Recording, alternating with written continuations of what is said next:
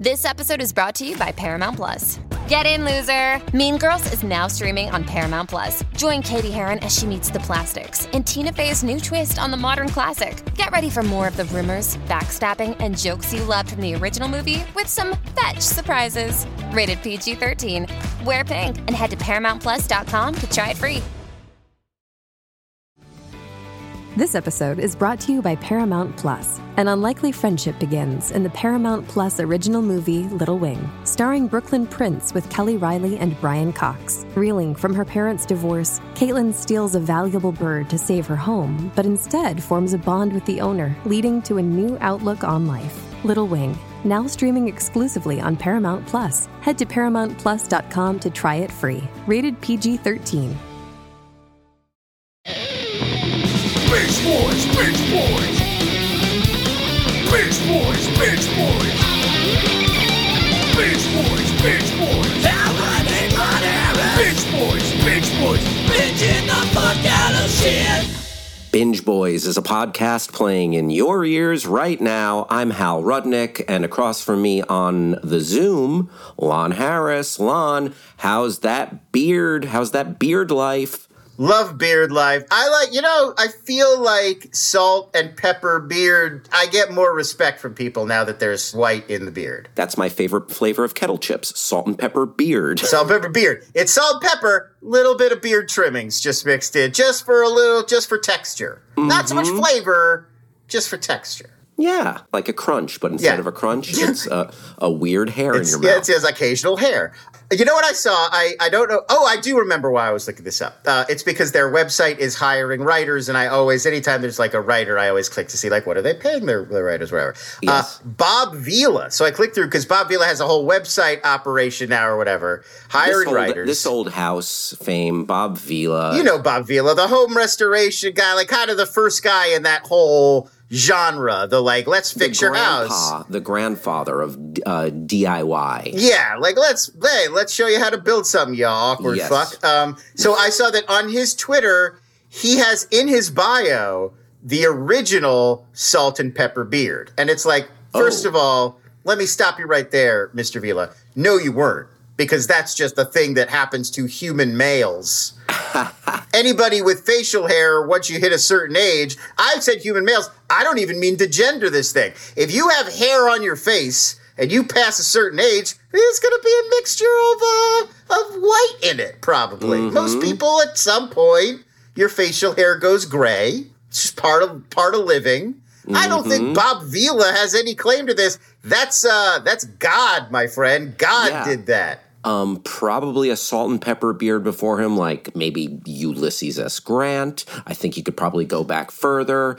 Yahweh. That's where you could go back all the way to. Yeah. The original beard. I mean, Jesus was 33. Jeez, bringing it down right away. Spoiler alert. If there was any gray in that beard at all, it was a very little light spattering at that point. He died and rose. I don't think he was around the second time long enough. I mean, listen, I'm not saying those old depictions of Jesus of Nazareth are accurate. They make him look like, a white guy. But whenever you picture Jesus, he does have a beard, but it's bright brown, like a shining, like no white in that at all. I'm saying our Lord. Oh, like okay. Old man, robe, white beard, but at some point it was salt and pepper. Sure. Like on the third day, when he's still creating like white or whatever. The animals of the field. I don't know. I mean, yes, the God often depicted in that story. Jew God. The one. Jew God. Listen, folks, what I'm saying is the one true God. But all right, I'm going to... If you're listening to this, I need you to know, whether you like it or not, Yahweh is your Lord, and we are his chosen people. I think God can be genderless. I think God can be a state of mind. I think God can be an orb of light. It does. It's just, I'm making fun of it. I know. It's not a thing. But back to the point, Bob Vila, get your shit together, dude. What the fuck? This is the most presumptuous. Like, we're in a world where, they'll be like, I'm the self-proclaimed king of pop. Like, that's a lot. That's a bit much. But even that is not like taking credit for something that nature does. Yeah, this old house, more like this old fucking liar. This old blowhard. Yup. I'm glad we finally took Bob Vila down a peg or two. Yeah, that guy, jeez, enough already. Who's the guy from Extreme Home Makeover? I don't fucking know. What do I look like? Is he one of the Property Brothers? I have no fucking idea. No. I don't know. Oh, man. You know what? I'm going to look this up. First of all, I live in Los Angeles and I'm a writer. I'm never going to own a home. Why would I watch any of that stuff? To me, watching how to, build a fucking gazebo in your backyard, I might as well watch Star Trek. It's that far out for me. I'm more likely to blast into space next to Jeffrey fucking Bezos than, need to refurbish my kitchen. Can you do me one favor? Yeah. Shut the fuck up.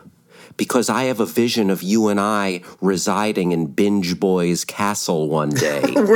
Is that like a TikTok mansion, but it's for our podcast? It's kind of like the Magic Castle in Los Angeles. Oh, that would be the saddest version of a TikTok house or a Vine house. It would be like a podcast house, and it's just groups of two guys. Yes. You and I will live there like two weird beds. Charles Foster Kanes. Yeah. Oh, man, that's grim. I hope that never happens. I would rather never have a house than that. Ty Pennington, by the way. I honestly have never heard that name before. You'd know him if you saw him. No, I don't think I would. He got in trouble for driving under the influence a few years ago, and there was a weird mugshot of him out there. There's one guy I care about who carries a 2x4. His name's Buford Pusser. If you're not him, I don't give a shit. Oh, Walking Tall, the Thank sheriff you. in Well Walking done. Tall. Yes, sir. Good job, Hal. Well, good for you. Honestly. Portrayed by The Rock. You're right that the character is portrayed by The Rock in the remake, but they rename him Chris Vaughn. What? Joe Don Baker in the original Walking Tall, Buford Pusser was a real guy. Oh, wow. Walking Tall is loosely inspired by a true story, and so Joe Don Baker's playing a real guy. They changed so much of it for the remake with Johnny Knoxville and The Rock that they were like, they give him a totally different backstory, and it's a guy named Chris Vaughn. But, Buford Pusser was the real guy. He was a pro wrestler who retired and became a sheriff. Why do I know so much about this? It's fucking weird. Yeah, if you're interested in a fun, weird 70s, weird action I really movie, like the original Walking Tall. with Joe Don Baker. Joe Don Baker was also in Cape Fear and a bunch of other things. It's a fun Mitchell. one. Oh, yeah. Classic Mystery Science Theater. All right, Lon, we'll talk more about Mitchell and this dream of mine, us living in a weird, God, decrepit. This is a nightmare you had, and you thought it was a dream. I mean, think Grey Gardens. Yeah, that's right, exactly. Which one of us is Little Edie? And which one of us is Big Edie? We'll draw straws. Maybe we'll figure that out. I feel like you've got Little Edie energy. I've got big Little Edie energy. Yeah, I feel like you in with a handkerchief around your head a few times, doing it in a garden. I could see this. Wow, that's creepy. Oh my God. All right, let's talk about the news. Let's do your little noise. Lon in the news. I can't ever talk about news without somebody now doing the did sound. Even in polite conversation, if somebody's like, "Did you see that thing about Congress?" They have to be like, did. Yes, I did, and here's what I think.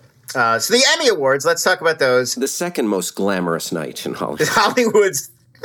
I think maybe third or fourth. Yeah. The American Music Awards, very glamorous. So it was a big year for a lot of shows, but especially there were a few shows that last year's Emmys didn't get around to. The timing was off, the pandemic, COVID threw everything off. So we had a few shows like I May Destroy You and Ted Lasso that didn't quite make the cut last time, but were sort of making up for lost time and honoring them this year, including Lasso, the most nominated freshman comedy of all time with 20 nominations. How about it? The previous record holder, this record was set in 2010.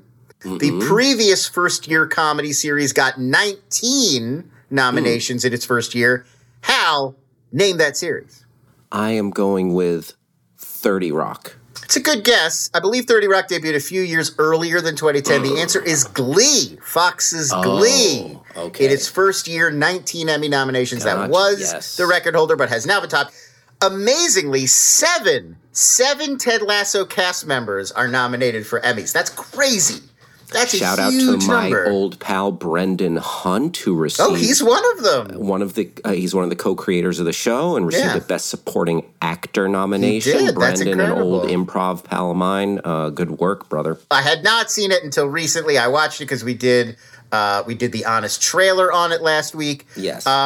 I liked it. The performers are the best part. Obviously, the acting, the ensemble is what sells it, and they're all very charming people. I was happy to see a lot of those nominations. I thought they were very good. The show, it's okay. I've been watching it recently because, bringing up my wife again, Lon, she loves it. Sure. And I've enjoyed it. I think, everybody is fun to watch. The conceit that they would bring in an American football coach to coach a soccer team, it's just like, that's a lot for me to swallow. Did you notice there is a classic film that has this exact same story where the owner of a team purposefully brings in a terrible coach that they think is going to ruin the season? Major League?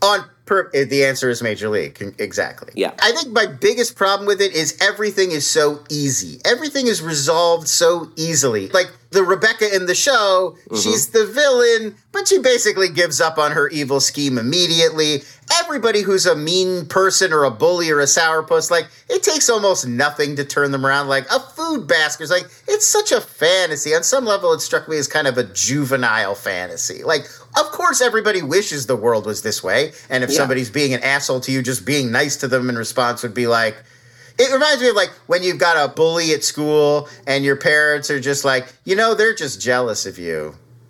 I bet if you just ignore them, they'll stop. And then like you try that and then they just keep bullying you anyway and it doesn't work. That's what Ted Lasso reminds me of. It's like, this would be great if I'd never lived on Earth and had no idea what people are really like. I would really enjoy this. Yeah, ignore the bully and then 5 wedgies and 6 swirlies later. But dress for the job you want, not the job you have. Dress for the world you want.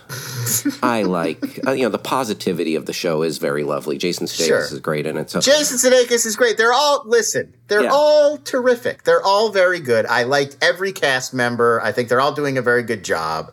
It's such a sitcom world that sort of took me out of it. I mean, yeah, Lon, it's crazy that show isn't like real life. I don't care that 30 Rock is not like real life because it's just supposed to be funny. Ted Lasso's trying to teach you a lesson. Like Ted Lasso's trying to be instructive, but you can't take it seriously because it's in a silly fictional sitcom world where everybody's basically good and you just have to like get them the right snack food from their home country and they're like, "Oh right, we're best friends. I forgot that I am in love with you. These are my favorite biscuits." Yeah, so it's just that simple. In Ted Lasso world, it's always just like, get somebody a really tasty, sweet treat. And I'm like, it would be great if the world was like that. I want to live in that world, mostly because I like when people give me sweet treats. And you can hear more hot takes like this if you watch Screen Junkie's brand new Ted Lasso Honest trailer. I didn't mean to do. You're making it sound like a purposeful tie-in, but I know. Now I'm just being an asshole. We were just talking about Lasso. Let's talk about some other Emmy stuff. Yes. MJ Rodriguez of Pose. You watch Pose? I don't watch Pose. I haven't seen Pose, but it looks super cool. Thanks for joining two cis white dudes who have not seen Pose.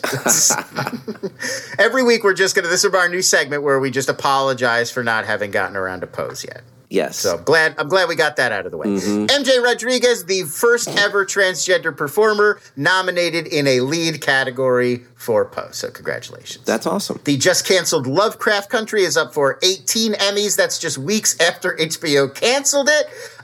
Some more records here. It's the first show in Emmy history to receive nominations for black actors in every eligible category. So that includes Jonathan Majors and Jurnee Smollett for the lead roles, and Michael K. Williams and Anjanou Ellis for the supporting roles. I really love Jonathan Majors. I mean, he was great in Last Black Man in San Francisco. He's really good in that. That was an independent film from a few years ago. And in Five Bloods, he was really good.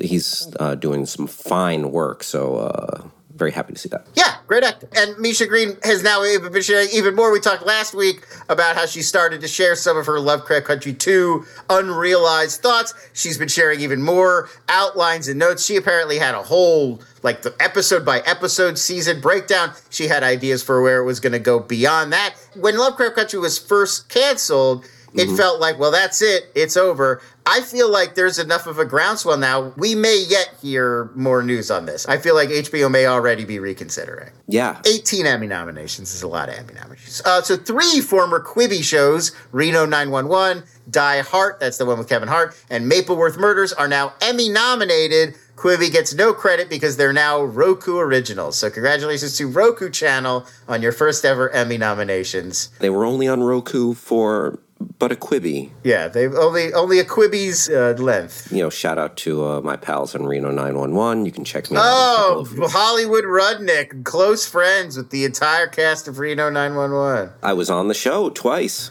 I know. I'm just kidding. Way back in the day. Did you watch the Quibi Renos? Did you? I haven't seen the yeah. During the brief period when I had Quibi, when I was reviewing stuff for the newsletter, I had it and I watched them. They're very funny. It's basically just like Reno 911 in sketch form because they could, they only last a Quibi. Yes. So it's not like a full episode. It's like a 7 or 8 minute, like quick hit mini Reno 911 story. It's almost the perfect format for them in some way. Like, that sounds like a perfect tasty morsel. It's a perfect it turns out the proper length for a Reno 911 episode may have been a Quibi. Who knew? My goodness. Who knew? Don Cheadle, a surprise nominee for his brief cameo under 3 minutes in The Falcon and the Winter Soldier. Remember, he was in the pilot very briefly, talking to Anthony Mackie in the museum. Yes. He's like, yeah, I'll just show up for a paycheck. And now he's like, oh, maybe I'll just show up for Emmy Gold? Boom.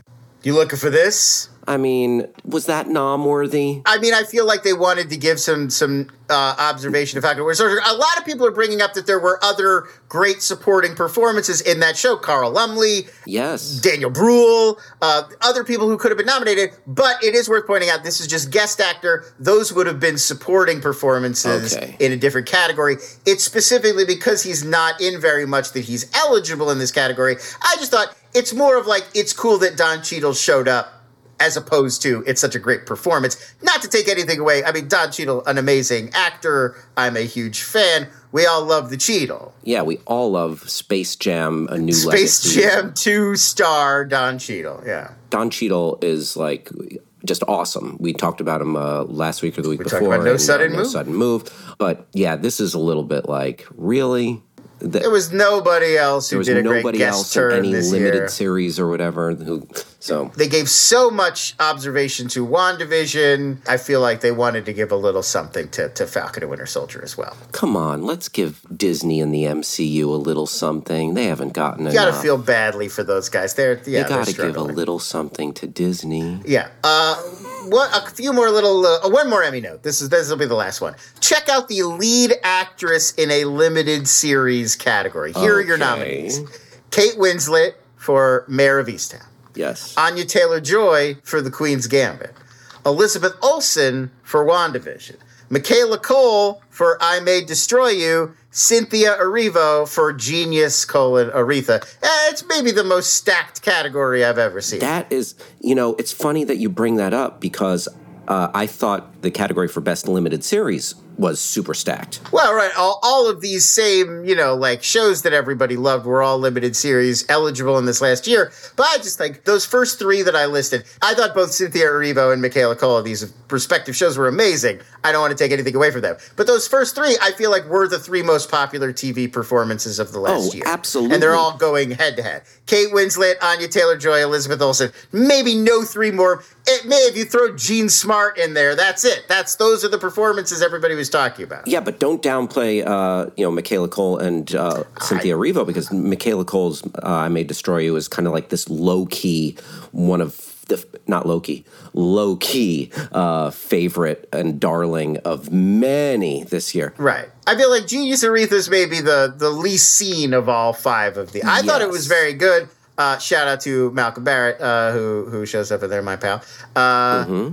See, we both can do that. You see, you see how that works out. Lon, you're not the only one. Look at you hobnobbing. Not the only one dropping names left and right. And then Cynthia Erivo, Oscar nominee as well, previously for Harriet. So she's very close to an EGOT. I mean, as far as being nominated. No, I mean, I think she has. She's 2 or 3 awards. She's almost there. Really? Yeah. Cynthia? Oh, Good for her. I'm going to look this up now. I think she's either there or she's almost there. Oh, and she was like the best reason to watch The Outsider. Her character on The Outsider, which was a mixed kind of show, but her character was delightfully weird. Yeah, Cynthia Erivo has a Grammy, a Tony, and an Emmy. So she's just the O. She's just Holy the O. Shit, Cynthia Erivo. I think what we're learning here today is don't sleep on Cynthia Erivo. But the limited series category, just to piggyback everything you're saying, WandaVision, Mayor of Easttown, I May Destroy You, The Underground Railroad, The Queen's Gambit. I mean, that's a murderer's row of shows right there. Oh, yeah. So that's all the Emmy news. The show is going to stream on Paramount Plus and air on CBS on September 19th. Did you hear who's hosting? Did I? I'll just tell you. It's not a bad choice. It's a random choice. It's not a choice I saw coming. Peyton Manning. No, it is not. It is Cedric the Entertainer. And it makes sense because he's on that CBS comedy, The Neighborhood. Yes. But he's not one of the names that comes up when they're like, who? He wouldn't have come to mind. But when they say it, you're like, oh, of course. Why wouldn't Cedric the Entertainer host? He's an entertainer. It's right there in his name. He exactly is. Well, yes, he's an entertainer, and he's one of the original kings of comedy. He is. There were four, and he is one of those four. And it was Cedric, it was Steve Harvey, Bernie Mac, D.L. Hughley. It was. Those were the four. Yeah. That's a damn funny concert film. Directed by Spike Lee.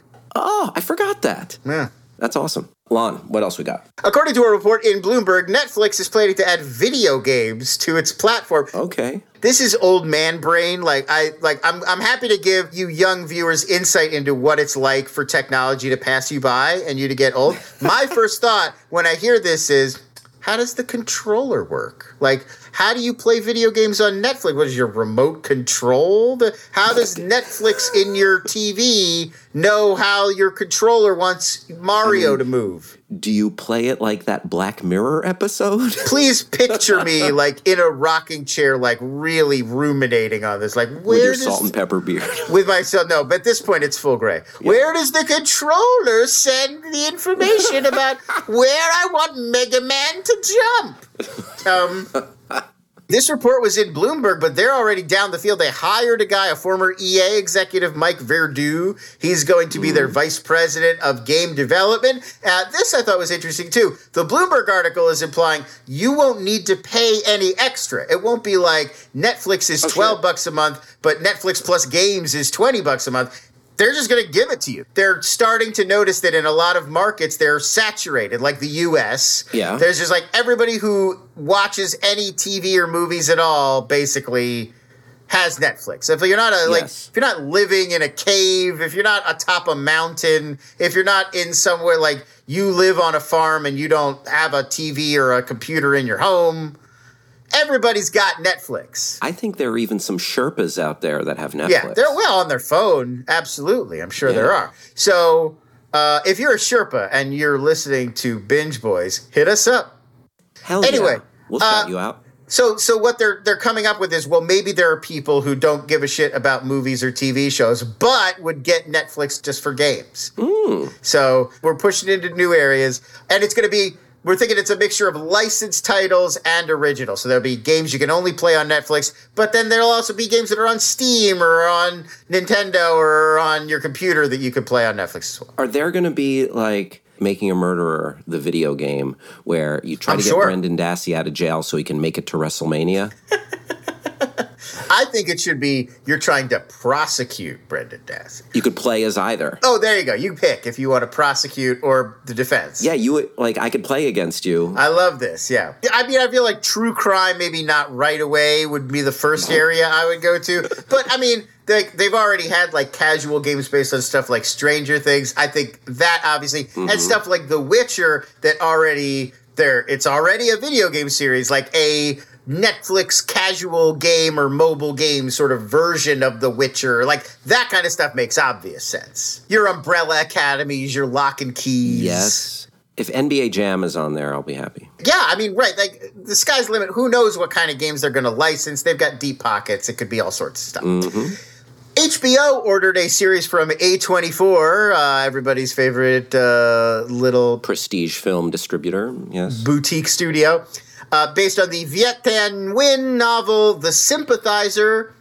It's about a half French, half Vietnamese man who works as a communist spy during the Vietnam War and then later moves to the U.S. Robert Downey Jr. and his wife Susan Downey, they're executive producing. Robert Downey Jr. is going to take a supporting role. They're looking around the world right now for a guy to star in the lead role in this thing. But here's what I thought was really interesting. Park Chan-wook, the guy who directed Old Boy and Stoker and The Handmaiden and Thirst and a lot of cool movies, he's directing like the whole series. Oh. That lead kind of got buried in a lot of the articles about it, but like that's a TV series from the Old Boy director itself. Yeah. Even if Robert Downey Jr. and the book, I won a Pulitzer Prize, I think, even if that wasn't involved, just Park Chan-wook doing a TV show for HBO would be a big story. Yeah, Old Boy is a mesmerizing film. Loki wrapped up on Wednesday. Are you all caught up on Loki? Did you watch the last Loki? Did I spoil it for you earlier in the show? Yes. You spoiled it. Oh, really? You haven't watched it But yet? you didn't mention it, but I was kind of put two and two together. Like you said, okay, let's not say what Jonathan Majors, but that's the... I'm sorry. That's okay. I didn't mean to. We caught it on tape that I spoiled Loki for Hal. I assumed maybe you would we're watch spoiling it now. for. I mean, it's just a guest appearance. You're not saying what he did. No hard feelings on this end. Listen, it's not as bad as when I tweeted out going to see Batman v Superman and someone tweeted at me, Superman dies. And then, same thing, I tweeted going to see The Force Awakens and someone tweeted at me an image of the lightsaber going through Harrison Ford. So this was not as bad. Keep up with shows we're both watching, you stupid... No, I'm kidding. I'm a binge boy, for God's sakes. It's not your fault. It's my fault. It's my fault. So Loki wrapped up on Wednesday. A big character introduction. I'm not going to say who it was. And the surprise revelation, but this one I'm going to spoil for you just because it's news. There's going to be a season 2 of Loki. We're getting a season 2. It's they reveal it in a mid-credit scene, but it's not a scene. You just see Loki will be back for season 2. So that's confirmed. We know that this finale leads in some way to 2022's Doctor Strange in the Multiverse of Madness. Presumably, the next season of Loki would follow whatever happens in that movie. Nice. And Michael Waldron, who wrote the finale of Loki, also wrote that movie. So it's all kind of interacting in that way. Real quick, off the top of your head, would you rank from best to worst the MCU Disney Plus shows? I am in a minority here. Okay. I think Loki is the best. I did not really care very much for the Loki finale. We don't have to discuss that today. We can wait till next time when you've caught up. I still think overall that show was my favorite out of the 3.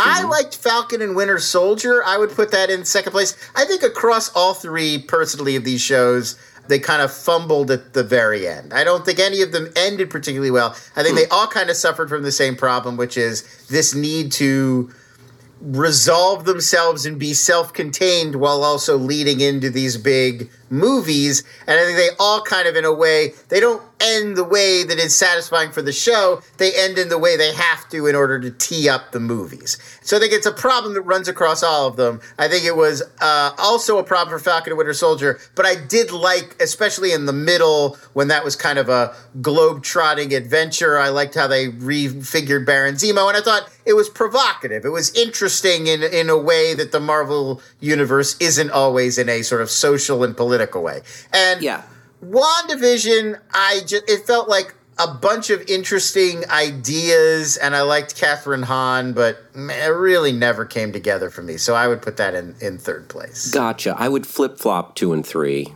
Just because I would put WandaVision ahead of Falcon and Winter Soldier, because even though I liked Falcon and Winter Soldier, even though I really liked the Julia Louis-Dreyfus and what looks like it's going to be the dark take on the Avengers and John Walker, and he's going to be... Well, he's what, the U.S. Patriot, I think? Yeah, U.S. Patriot or something. I don't know. There's a character name, but his name is John Walker. Yeah, but I like that darker, more sinister sort of... a U.S. agent. U.S. agent. Yes. The Boys kind of flavor of it. I like the relationship between Sebastian Stan and Anthony Mackie, but it was kind of like, oh, this is kind of par for the course Marvel. I really dug that WandaVision tried something, and I think it succeeded more than it failed. So that's just me. Snuck in a review in the news. How dare you? Amazon picked up the rights to a whole slate of classic TV comedies from producer Norman Lear. This is huge because so many of these are, I mean, maybe I'm going to sound like the old guy now, like you were talking about, but I think these sitcoms are some of the most didactic, interesting, funny shows that we've ever seen. So, so some of them are going to Amazon, some of them are going to IMDb, but it's only one. You go to one or the other. They're not sharing any of the shows. So the first batch arrives this week. By the time this podcast goes up, you can watch 227 and Different Strokes on Prime Video. When I was a kid, I loved Different Strokes. I did too. 227 and Different Strokes. Honestly, when I was a kid, I watched both. I watched 227, and I feel like Marla Gibbs, the star of 227, and previously The Jeffersons, is one of the most underrated, TV queens. Yeah. Jackie also broke out on 227. Classic Jackie. This does not exist anymore because there's so many TV shows and everybody watches different stuff. And so even big popular things like Bridgerton or whatever, not everybody knows it. But in the 227 era, when Jackie became like a pop culture thing, literally everybody knew who she was. It was like universal. Like that world is just gone now. There's nothing that becomes briefly that popular and then, goes away. Yep. So that 227 and Different Strokes are going up to Prime Video, while All in the Family, Good Times, Maude, and One Day at a Time, they're going to IMDb TV. Heavy hitters. And then later on this year, The Jeffersons and Sanford & Son are going to come to Prime Video. So good. Sherman Hemsley, Red Fox. Those are so good, those shows. All terrific shows. All in the Family and Maude, the full collections have never been streaming before. So if you've never seen those shows, now they are up on IMDb TV. You could go through the whole thing for the first time ever. Maude, notably, Golden Girls has gotten such a new wave of appreciation. It's like almost an internet joke that everybody loves Golden Girls. Mm-hmm. Arguably, the superior B. Arthur sitcom, Maude, has not gotten the same retroactive love. Yeah, it might just be because it was from like a previous era, the but 70s also, versus 80s, 90s. Interestingly relevant, like Maude, the whole joke of the show is like Maude was super woke. She was like this strident feminist in this world that was not quite ready for that kind of outspoken feminism. That's sort of the core bit of the whole show. Yeah, didn't she have an abortion on one episode? There's one very memorable episode about Maude having an abortion. Yeah. So Norman Lear, by the way, the creator, producer of all these shows, still with us, turns 99 on July 27th of this year, and did a little tweet today encouraging everybody to go back and watch all of his classic shows. Very cool. Yeah, he was honored at, was it the either the Golden Globes or the last Emmys? Yeah, well, I think it was the Emmys last year. A national treasure, Norman Lear. Indeed. Last news story, Amazon canceled its big plans for a Tiger King series that was going to star Nicolas Cage. This one was the American Vandal showrunner Dan Lagana's new show. It was based on a Texas Monthly article. Now, there is still a Joe Exotic scripted series in the works. That one's going to go on Peacock. John Cameron Mitchell plays that Joe Exotic. Kate McKinnon will be Carol Baskin in that one. And just this week, they cast Kyle MacLachlan as Howard Baskin, Carol's husband. So that one's still in the works, but not the one from Amazon. The Nicolas Cage one is done. It's fun to watch Nicolas Cage do pretty much anything, and that would have been a nice time. But you know what? If you're sad about that, go watch Bad Lieutenant, Port of Call, New Orleans. Yeah, there's a lot of great maniacal Cage out there. There was this moment during the pandemic where stuff was breaking out, becoming popular, and Hollywood was just scrambling. Like nobody knew what was going to happen. Nobody knew how long this was going to last or how much they needed to develop. And so a lot of projects got like snatched up and put in the works then that you look back now and you're like, obviously we don't need two competing Tiger King shows. Like nobody really cares. I feel like even the Peacock show is going to be kind of a hard sell. That's sort of over. Like when was the last time you heard anybody talk about Tiger King other than in the context of these shows? I mean, he was upset because Trump didn't pardon him. That was already forever ago. That was when Trump was still president. Yeah, well, it was this year, and he's in the news today, actually. What happened today? He's getting resentenced because the hit he took out on Carol Baskin, he was charged with 2 potential hits because he hired 2 different hitmen, but it was for the same crime. So the sentence, they over-sentenced him or something. So I believe you that he's being resentenced. I'm not sure I believe you that that's the reason. That's like, obviously they would have worked that out at the original sentencing. No, he was being... Like, they just realized, like, oh, shit, we messed up. Bro, you sentenced him for 2 different crimes. They were like, that's not how it works. He had an attorney the first time who would have been like, wait. Lon, you're right. The American justice system never messes up, Lon. All right, I don't know if I believe you. But anyway, that's the news, Hal. Thank you, Lon. Coming up, we're going to talk about Monsters at Work on Disney+. Binging the fuck out of shit. Lon, is it Jake and Sully? No, not, is it? No. Sully. Yeah, one more guess. Sully, you're right about Sully. Who's the other guy? He's small, he's green. Mike and Sully. Mike Wazowski. It's a big bit. Who's Jake Sully? Jake Sully's from Avatar. That's the lead character from Avatar. So Jake Sully is in his Avatar. Meanwhile, Mike and Sully go. They have taken over the Monsters, Inc., and they are running the show, and they've traded in the scares for laughs. You can see it on Disney+. It's the first Pixar series in history. It's the first TV series from Pixar ever, the first real big Pixar contribution to Disney+, aside from, the movies they thought were going to open in theaters. That's kind of a shocker. That's a little bit of a shock, but I buy it.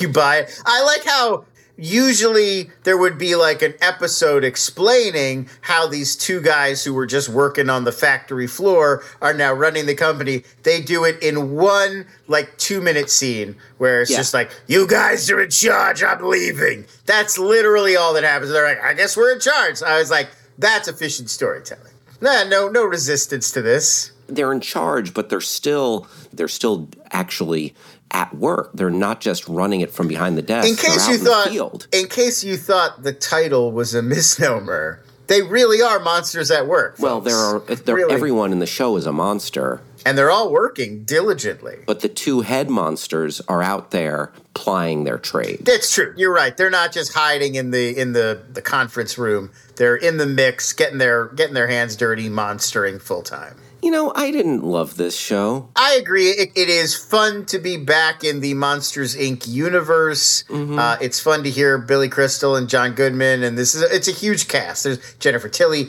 Bonnie Hunt pops up there, Mindy Kaling. Yes. There's a lot of funny people. An entertaining trifle, but it does not add up to much of anything at all. I agree. Yeah, first off, I prefer the scary monsters. I think they should still be scaring. So you would like them to retcon the end of the film Monsters, Inc.? I mean... Because that is the whole point of Monsters, Inc., is they can get better energy out of delighting children than terrifying, traumatizing them. Right. You feel like, no, that was the wrong ending. They're not funny, though. They're not... I know. I agree with your overall point. I feel like I watched 2 episodes of the 3 that are up, and I didn't laugh once. I do agree with your overall take that I don't know what you do about this, but the ending of Monsters, Inc., where they're going to make kids laugh, it does kind of paint you into a corner because, as we all know, movies and TV shows about stand-up comedians, they usually don't work. It's hard to depict stand-up comedy in a way that feels fresh and relevant in a scripted format. We know that what we're watching is not real stand-up comedy. It's hard to make that work. And I feel like this almost suffers from the same thing, where it's like, well, now you put yourself in a corner of the stories about how hilarious all your characters are. And it's just a hard thing to live up to week to week. Yeah, and I feel like the show skews a little younger. Some Pixar, it's Soul. Soul, I think, is kind of in all ages, whereas this one felt like, okay, when I guess the kids are gonna looking at all the weird shaped monsters. It is worth noting, I feel like even Monsters University, the prequel that they did later, even that one was already skewed a little bit more grown up. The original Monsters, Inc. is for younger, like it's one of the Pixar movies that crossed over and charmed adults, but was intended for a younger audience. Pixar kind of aged up over the years. Like they know that their audience is everybody now. I felt that like they were working on a higher level with the movie. I don't know. It just felt like I don't feel compelled by any of the characters or anything happening. I think what you said, the fact that like, Mike and Sully just come in and they're given the top job. Like everything's just happening too easy. It falls together. There's not enough to really care about. I don't feel the desperation. It's odd from Pixar that it is such a conventional like workplace comedy format where it's just like episodic, like here's what we got to work on. And it doesn't feel like it has any, I don't expect I'm not expecting Luca week to week, but like it doesn't feel like it has any of the things that resonate about Pixar. It's really just kind of like, here's a cartoon show about these wacky monsters. I didn't feel like it was terrible. I feel like we're really dumping on it. I also thought the animation for a TV show looks really good. Like it does. It almost looks like the first Monsters, Inc. movie. At this point, I feel like if you put Monsters, Inc. and this show side by side, they're fairly similar. Just compared to, I don't know, other animated shows that I've watched recently, like, MODOK or whatever, I'm not as compelled to just like, I'm in. I like this better than MODOK. Oh, I'm a MODOK boy. I didn't like MODOK. The characters, the monsters, they all switch so seamlessly into like, now we have to make kids laugh. I think there should be one holdout monster who is like, I miss the good old days, and I'm going to keep scaring. Right. A monster named Grabbo. I'm Grabbo, and I used to love going into kids' bedrooms and scaring them so much they shit their beds. I feel like that a little bit of a red flag because the idea was not they weren't getting off on scaring. It was for energy. They needed it. This was how they powered their city. Job. I get off on the scares. Yeah, see, I feel like Grabbo. Even in the old days, they probably would have been like, that's not optimal. We don't want somebody who's just like, like you wouldn't want somebody working at your accounting firm who is like aroused by the numbers. You just want somebody who's going to be professional about it. I mean, if they're a good accountant, I don't care if they go into the stall and have a J.O. I think you would. I think that is suboptimal for an accountant. I feel like I differ with you on this point. Listen, stay out of that accountant's bedroom, Lon. But no, I'm saying at work. Well, if he doesn't get caught, if the stall's closed and I don't hear I don't. Not happy. I'm not happy about where any of this is going. Was that a good masturbation noise? That was gross. That's really horrible. That was the sound. I'm a Foley artist in training here. You know what we've discovered? I think the real lesson of this episode of not just Monster Work is Binge Boys. The real monster is you. It's you, man. Is it the real monster, man? We've talked about that many times. Yeah, man is the truest monster of all. And specifically, you, Hal Rudnick. Yes, I am a monster because I made a weird masturbating noise because we were talking about it. Even after I made a face, and it was clear that I found it repulsive. Oh, did you want me to do it again?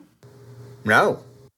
Quite the opposite. Well, that way. Yeah, you were doing a grosser one before. Yeah, I want one monster who's like, all right. Yeah, I'll go make him laugh. Sure, boss, sure.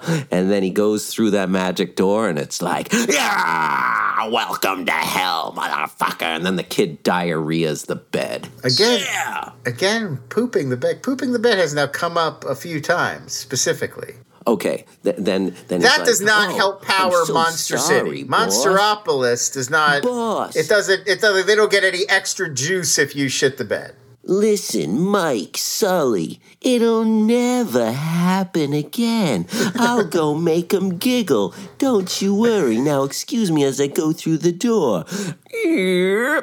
Welcome to hell, motherfucker. Piss. They pissed the bed. This is the Monsters, Inc. factory, but in Ralph Bakshi's Cool World. This would be, if instead of Pixar... If Monster Factory was in Ralph Bakshi's Cool World, it would be monsters from Queens. They'd all be smoking cigars. They'd have little bowler hats. They'd be like, I'm going to make this kid piss to bed. I think the energy in Monsterland, or whatever the fuck the name of their country Monsteropolis, I think? Monsteropolis? Am I clever, or is that what it's really called? I bet it's Monsteropolis. I don't know. Monsterville? I think it's Monsteropolis. Okay. It's, you know what? Twist, it's Zootopia. Who saw that coming? I'm looking it up. You keep talking. It is. It's Monstropolis. Monstropolis. That's Very the good. metropolitan area in Monsters, Inc. Instead of being powered by either laughter or fear, I think it should be powered by pisses and shits. That would be. That is exactly Ralph Bakshi's Monsters, Inc. That's exactly what it would be. Yeah, I agree with you, Lon. It looks good. Maybe I just expected more. Maybe I just wanted more. I think you maybe had your expectations a little high. This was pretty much what I thought it was going to be. Listen, it's fine. I don't even. You know how there's sometimes there are cartoon shows for kids, but there's still like there's enough there where you're like, you know what? I could kind of see myself watching this. Like DuckTales, the rebooted DuckTales was a version. I really enjoyed the new DuckTales. Like I watched those episodes just for fun. I don't even think this quite makes it to that level. Like this isn't even on an Adventure Time where I feel like an adult would really treat this as a point of view. It feels more like a kid's show. Yeah. So Monsters at Work, it's on Disney Plus. There are 3 episodes up now. And yeah, it feels like a workplace sitcom, like you said. And like there is an A storyline and a B storyline. Yeah, it's and that very, kind of very much what you'd expect, like a comedy set at the factory from Monstropolis. You feel free to give it a watch and judge for yourself. You should always feel free to give anything we talk about a watch. We're not the police. You can watch whatever you like. But we might call the police. I'm going to call the police on you if you keep making masturbation sound effects. Coming up, The White Lotus on HBO Max. Binging the fuck out of shit. I want to use this as an opportunity, Lon, to shill for Mike White's Enlightened yet again. We have shilled for this before, but I'll shill for it one more time. It's a terrific show. It is. Laura Dern. This was really, I feel like this was the start of when everybody woke up to, has Laura Dern been amazing all along and we just weren't giving Laura Dern enough credit? I feel like Enlightened was really when that movement sort of, got much more attention. Totally. And, there are certain shows that really give you a delightful sense of cringe, Like, I feel like, certain episodes, a lot of characters on The Office do that well. But Enlightened, it's the crown jewel of cringe. Like, the way her character, it's like, and you're like, no, don't, what do you do? I mean, it is so well done, so good. And it was like a comet, like a burning comet bright in the sky, lasted for 2 seasons. And alas, no more. And Mike White is back, the creator of Enlightened, with The White Lotus on HBO Max. If you haven't watched Enlightened, I will take this time to say, watch that. White Lotus, 1 episode in, I'm okay with it. I'll probably watch the 2nd episode, but none of the characters were really compelling enough to like grab me by the short hairs and say, you got to keep watching this. I think you're terribly wrong. Okay. I loved it. I thought it was great. I think it's classic Mike White. It's obvious that I think Enlightened, there was social commentary, there were satirical elements, but it was very much a personal story about Laura Dern's character. It was like psychologically about what she was going through, her trauma, how she was dealing with all of these publicly and privately. I think this is much more of just a sort of social satire about class and about the collision of all of these different people in these different sort of places in their life. I thought it was really impressive. I thought it was really interestingly put together. It's setting the stage for a lot, I'm sure, to come, that we have, sort of not even sure where all of this is going. But I thought a lot of interesting characters. I thought Jennifer Coolidge, obviously a standout in the first episode. She's really, really funny. I'm looking up the cast right now. I should have. Steve Zahn, Connie Britton. I like Steve Zahn a lot. Who else? Murray Bartlett, who plays Armand, the sort of head of entertainment at the resort. He's the one who's interfacing with all the guests, kind of managing the staff. He's amazing. Very funny performance from him. Sydney Sweeney's really good as kind of this rich girl, sort of very judgmental, who's on vacation. From Euphoria. From Euphoria. She's on their vacation with her mom, who's Connie Britton, and her dad, who's Steve Zahn.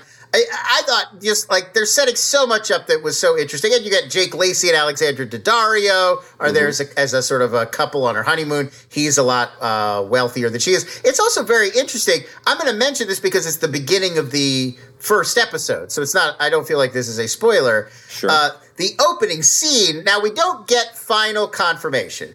Jake Lacy is there, and we know he's one half of this couple that's there on a honeymoon. And he is telling this other couple, they're waiting for their plane home from Hawaii, that there is a body from the resort being loaded into the plane. We even see the box with the body being loaded on the plane. Yes. Now, we are left to presume, because she's not with him, and the couple even asks, where's your wife?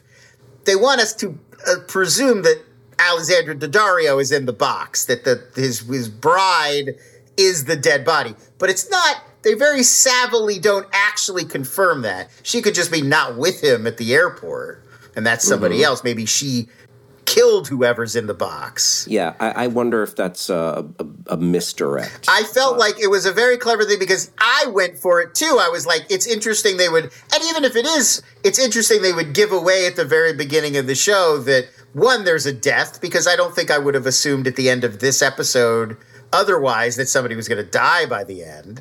And it's interesting too that they seem to want you to think that it's one character when I believe maybe it won't, or maybe they will misdirect us a few more times and it will end up being her. Who knows?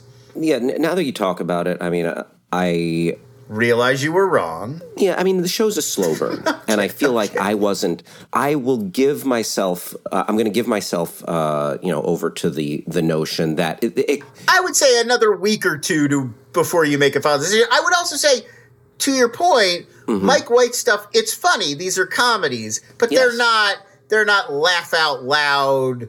It's not, I think you should leave. It's not a straight up sitcom. It's a satirical thing. It's very dryly funny. So I think there are a few moments that are laugh out loud funny, but it's not that kind of a comedy. It's almost like a comedy drama, I would say. To what you're saying, I like a lot of the actors in it. I like Mike White, and I even like the tone that you're talking about of that kind of comedy. I just felt, maybe the thing is it didn't feel as much like, we talked about this earlier with when we were talking about Ted Lasso, it didn't resonate as like, oh, is this how people talk? Is this how people behave? Would people actually talk and behave like this? But then again, it's a TV show, so it's larger than life, obviously. There's definitely some heightening to it to drive home kind of these observations about certain classes of people and how they interact with other people from other classes, which I think is what a lot of where the comedy comes from. He's not necessarily always writing a incredibly and entirely realistic world. Did you ever see Chuck and Buck? Yes. That's a more extreme version of this than White Lotus. White Lotus is in a more realistic world. But Chuck and Buck is about... I love Chuck and Buck. I love Chuck and Buck. He's in it, and the character is a creep in a way that is almost absurdist. Like a surrealistically over-the-top, clingy weirdo from your past who shows up in his old friend's life. Yeah, kind of stalkery, a little bit of It's taking this thing that we've all experienced, which is a person that you have a connection to that makes you feel kind of bad and uncomfortable, and you don't enjoy being around them, but you kind of feel bad for them. And it takes that feeling we've all had at least once in our lives and just explodes it and magnifies it and lives in it for 90 minutes. And so I feel like in a way he's doing that too. We've all experienced these collisions of class or moments when we interact with people who obviously have much, much more or much, much less than we do, or are in a different sort of status or place in society. And I think he's just taking those moments and then exploding them. Yeah, no, I think he's a really good just social commentary writer and like bringing that out in people. And I think that it's interesting what he's doing here. And I think I very well think this show could end up being something I really enjoy. Well, I'm glad you've come to terms with being wrong. I'm open to that. But right now, I didn't feel like there was one storyline where I was like, I want to find out what happens here. Maybe the body thing. Maybe that's what he's used. But like, you're not really rooting for anybody.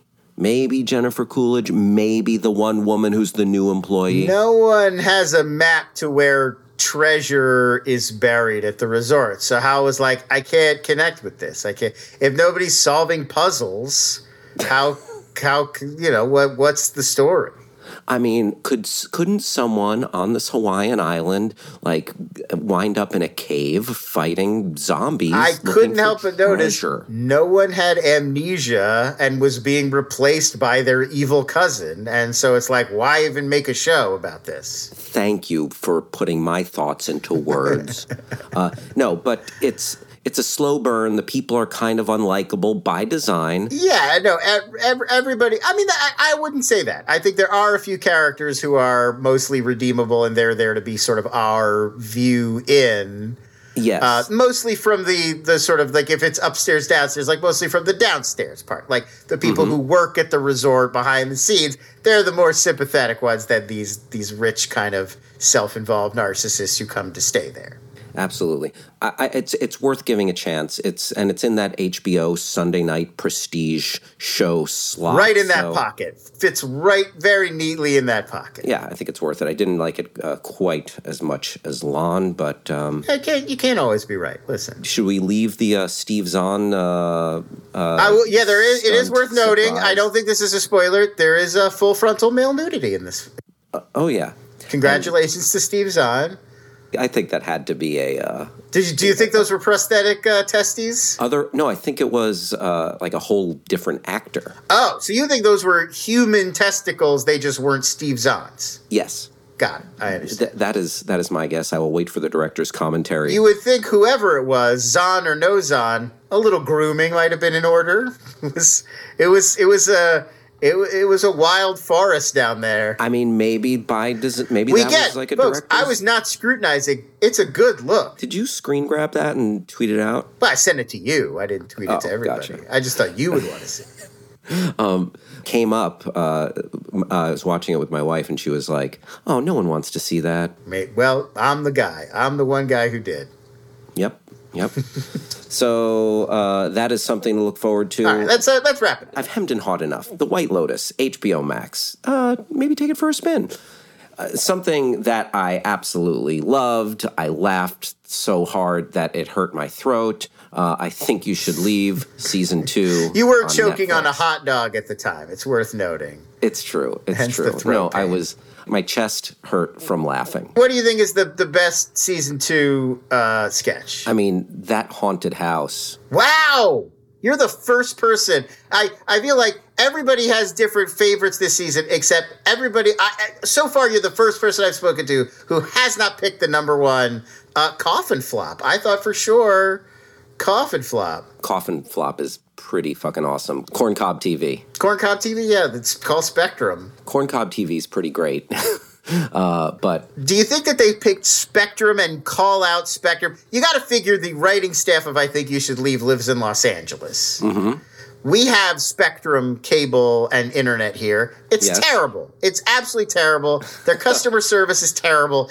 Shots fired. Everyone in Los Angeles hates Spectrum cable and internet. Right. So the fact that they went after them specifically makes me feel like it was on purpose. I feel like that sketch is directly antagonistic because in the sketch they're like, let Spectrum know you want Corncob. They're telling their audience to harass Spectrum, a real company. Did you call Spectrum and tell them you want Corncob? Although definitely people have CC'd me on tweets where they're actually including, I'm sure whoever runs social media for Spectrum hates that they're getting all of these tweets from I Think You Should Leave fans demanding that they keep Coffin Flop. Or maybe any publicity is good publicity. Yelling at them for calling Tim Robinson a dumb hick. Which they said to him at an actual party. It's a dinner, Hal. They said that to me at a dinner. But, yeah, so for those who don't know, this is the second season of the Tim Robinson-led sketch show on Netflix. And like we just talked about cringe with Enlightened, this show, it just nails so many weird, uncomfortable moments and then blows them out of the water. The heightening on these sketches is so much fun. It takes it to just places you don't want it to go, and then you realize you love that it went there. Yeah, I mean, it's interesting that so many of his formats are the same, which is it's that thing where a person gets caught, everybody figures out what they're doing, what they're trying to do, and that they're making a mistake, they're embarrassing themselves. But instead of back down, they try to like talk their way out of it or talk their way through it or fake their way through it. It's such a relevant thing because obviously, I don't want to get political, folks, but like we live in a time where a lot of politicians and public figures have taken, like this was the Donald Trump strategy, the Matt Gaetz strategy, like all these guys is just like never admit defeat even after it's totally obvious, never apologize, never back down, just keep going and faking your way through it. And Tim Robinson just nails that on such a specific way, and it's every sketch comes back to it. But the other half of that, so many of the sketches, that's kind of the origin. Yeah. But then I have no idea. I've never seen another sketch show where it goes so outlandish. The ideas are so out there and just weird and conceptual, and that it keeps it going. I like the one example, my other, aside from Coffin Flop, favorite, and I promise I do want to talk about Haunted House. Yeah. But, Haunted House is a good example of like, he doesn't just want to swear. He's got this very specific kind of swearing that he wants to do, where he wants to ask about ghosts coming out of the walls and just jacking off and spraying semen everywhere. Yes. And it's specific in that way that it's like, well, why is it so specific and like that? The other example I was going to give is Dan Flashes, where it's an entire sketch about a guy who's obsessed with a store that sells shirts with very complicated patterns. But the sketch goes far more specific than that. It's not just a sketch about the shirts have complicated patterns. It's that the more complicated the patterns are, the more the shirts cost. And he's very caught up with this idea that no, you have to understand that shirt costs $1,000, but that shirt's got a more complicated pattern, so it costs $2,000 because that's how they value the shirts. And so then you've accepted that. And then there's another level of it's a violent store where people are pummeling each other and throwing each other down the stairs to get at these expensive shirts. And it's like, I've been writing comedy for a really long time. I have no idea how you get there. Oh, and the driving instructor with those videos. I don't want to spoil it too much. That's another great example of just like, it's, you get what the original joke was, but it just goes to this crazy specific place. With weird sub-jokes that they keep heightening and then exploring, and it's like a miracle. Who thought, why would someone do this? Why would someone think about it? And then they bring it to life. Yeah. And the fact that it comes together at the end and it actually makes sense, like everything that they've established comes through and you're like, oh, that does explain it, is insane to me. The co-stars on this show, like you have like some like murderer's row of like comedy folks and just great, funny. Patty Harrison is amazing in that. Patty Harrison is that wonderful. Driver's Ed one. She also did the Mike Diva directed Capital Room, where it's like a Shark Tank parody with her talking about how much she loves wine. Yes. And she made all of her money from being sewn into the pants of Charlie Brown at the Macy's Thanksgiving Day Parade. So she's amazing. Tim Heidecker is really funny. His sketch is incredible. Yes, so good. And one of my favorite comedy writers and dudes from the internet, Connor O'Malley. If you haven't checked out Connor O'Malley's YouTube channel and you like to larf, go to Connor O'Malley's YouTube channel, and so freaking good. And he has one of my absolute favorite bits from this season, where he's the CEO of Calico Cut Pants. Yes.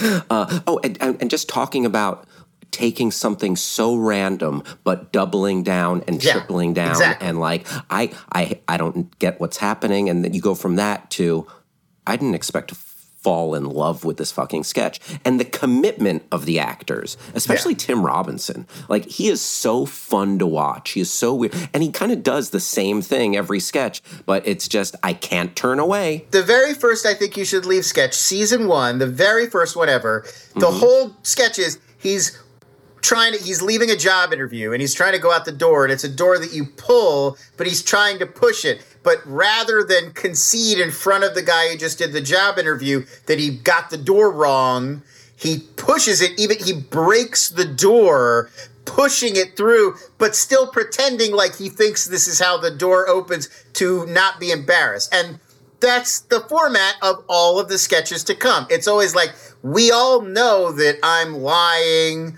or that I messed up or that I've embarrassed myself, but I can't admit it, so I'm going to keep making even more of a grandiose ass of myself instead of just admitting this one silly thing that I did. Highly recommend. I laughed from start to finish. I would say the first half of the season is a little stronger. Those are the ones that I don't know.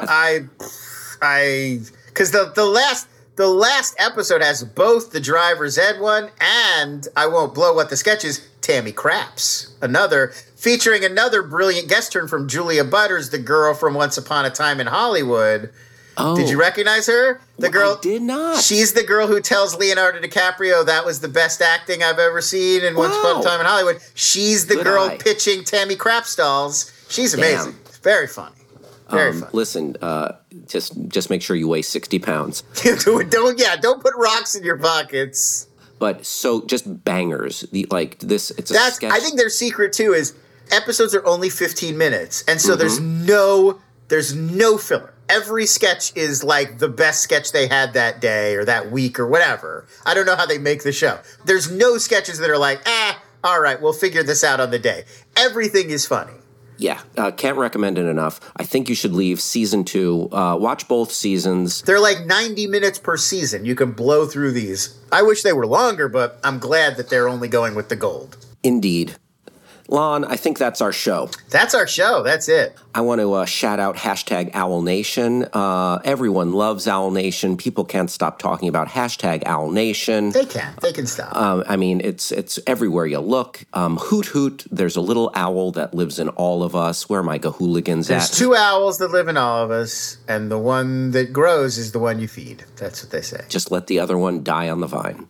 Thank you, Starburns Audio. Thank you to Travis Reeves, our super producer, holding it down. Jason K., thank you for kicking off the show with some rock and roll. And Lon Harris, tell them where they can find you. Find me on Twitter, @LONS. That's where I post everything that I'm working on. You can also check out the Inside Streaming newsletter. I write about all this stuff every day, 5 days a week. It's free. Go to inside.com/streaming to sign up for that. Thank you, Lon. And you can follow me @Hal Rudnick on Instagram and Twitter. And that's HALRUDNICK. Thanks again for listening, everybody. Appreciate it. We'll talk to you next time. Bye-bye. Bitch boys, bitch boys. Bitch boys, bitch boys. Bitch boys, bitch boys. Bitch boys, bitch boys. Bitching the fuck out of shit.